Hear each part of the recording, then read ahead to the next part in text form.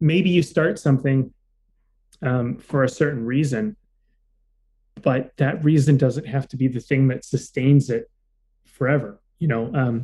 And I think the other thing that's coming up for me, Evan, is like the whole concept of wasting time. I think is such a big part of this. It's like we don't. How much stuff do we not do because it's a waste of time, you know?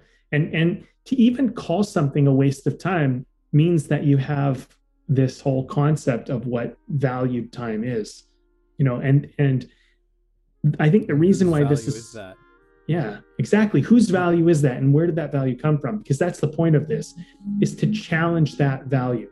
Because the value that keeps you in the rat race might not be your value. And by doing something that isn't participating in the rat race can help you sometimes see how you're valuing things that aren't really valuable. You know, things that maybe, and I think like if you valued something that now you see as silly, right? Maybe you liked it at one point and now it isn't. I don't think you should look at that as a waste of time either, because that at that time made sense to you. And maybe if it doesn't now, you don't need to beat yourself up in the past for having cared about it and been interested in it.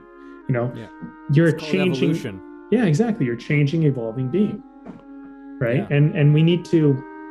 I think that's why hobbies and interests and curiosities are so important, because they actually create the kind of the transition point for evolution in yourself, you know, which is going to evolve you to something that you might not even know what it's meant to evolve you to.